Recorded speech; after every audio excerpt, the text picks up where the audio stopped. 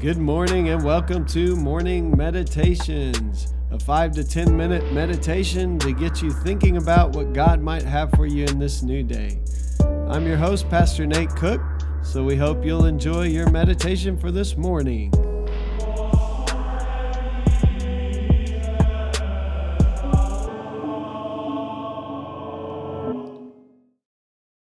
Hey, this is Pastor Nate, and I just wanted to let you know that I'll be on sabbatical from January 4th, 2021 to April the 4th, 2021.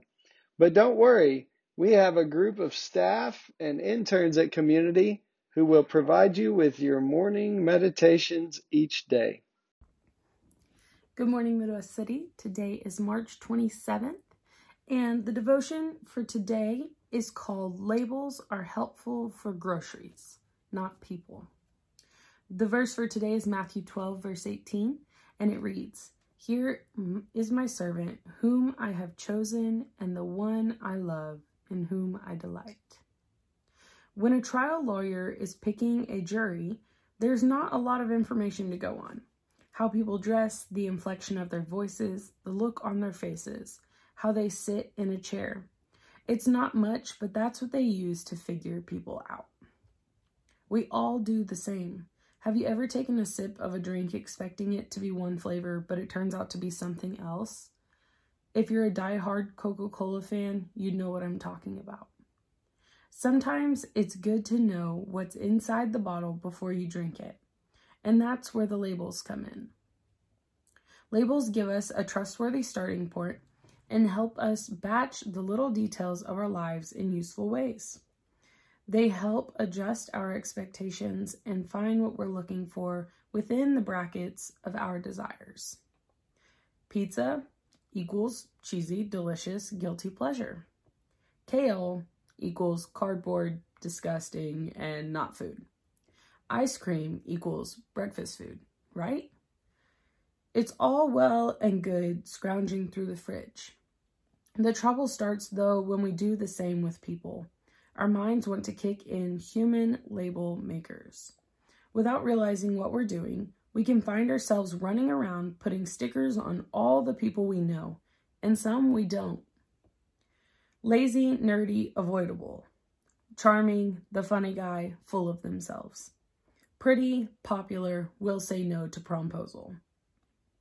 Labels can be helpful, but when we let other people decide who we are, that's when we need some adjustments. We can't be poured into convenient identity containers. We're people, after all, each one of us expertly crafted to uniquely display aspects of an immeasurable love. We can't stop other people from making judgments about us based on very little information, but we can pump the brakes when it comes to doing it to ourselves. Let's stop giving control to other people to figure us out. Leave sizing up to lawyers and undertakers. Don't let other people decide who you are. Perhaps one of the best ways to start is to rip off the stickers we've placed on other people.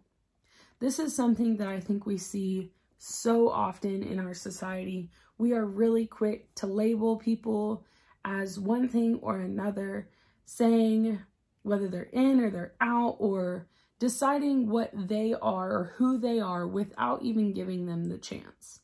And sometimes we've had interactions with people and we've had maybe negative interactions with them, so that's why we give them these negative labels. But other times we haven't had interactions with them and we label them the way that society would tell us to. Now, this is not helpful to them or to ourselves. By doing that, we are not only maybe putting something negative on them or something unattainable on them, but we are also then categorizing ourselves in different ways. And I know one thing about me, I don't like to be told who I am by someone else. I want a chance to get to know you and to meet you, and for you to form your own opinion about me after knowing me. Just like I like to have my own opinion about other people after I've gotten to know them. I think it's only fair that we all have the opportunity to learn more about each other and get to know each other before we make rash decisions or label other people. And I know I'm guilty of doing the same thing that I dislike when people do to me. So as I go throughout my week this week, one thing that I am going to try and do, and I challenge all of you to do, is try and figure out whose voice I should be listening to. And that's kind of the question of this week as well. Whose voice is the loudest when it comes to telling you who you are? What's the difference between their voice and God's? We so often let other people tell us who we are, but we don't like to listen to who God says we are. And we can find a lot about what God says we are.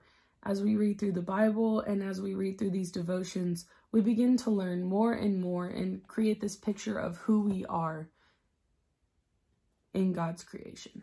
So I think that's what my challenge is going to be for you today, is to find ways to take the labels that you've maybe placed on other people off, to rip those band-aids off, but then also to begin redefining yourself, not in the terms of who other people have said you are, but who God says you are.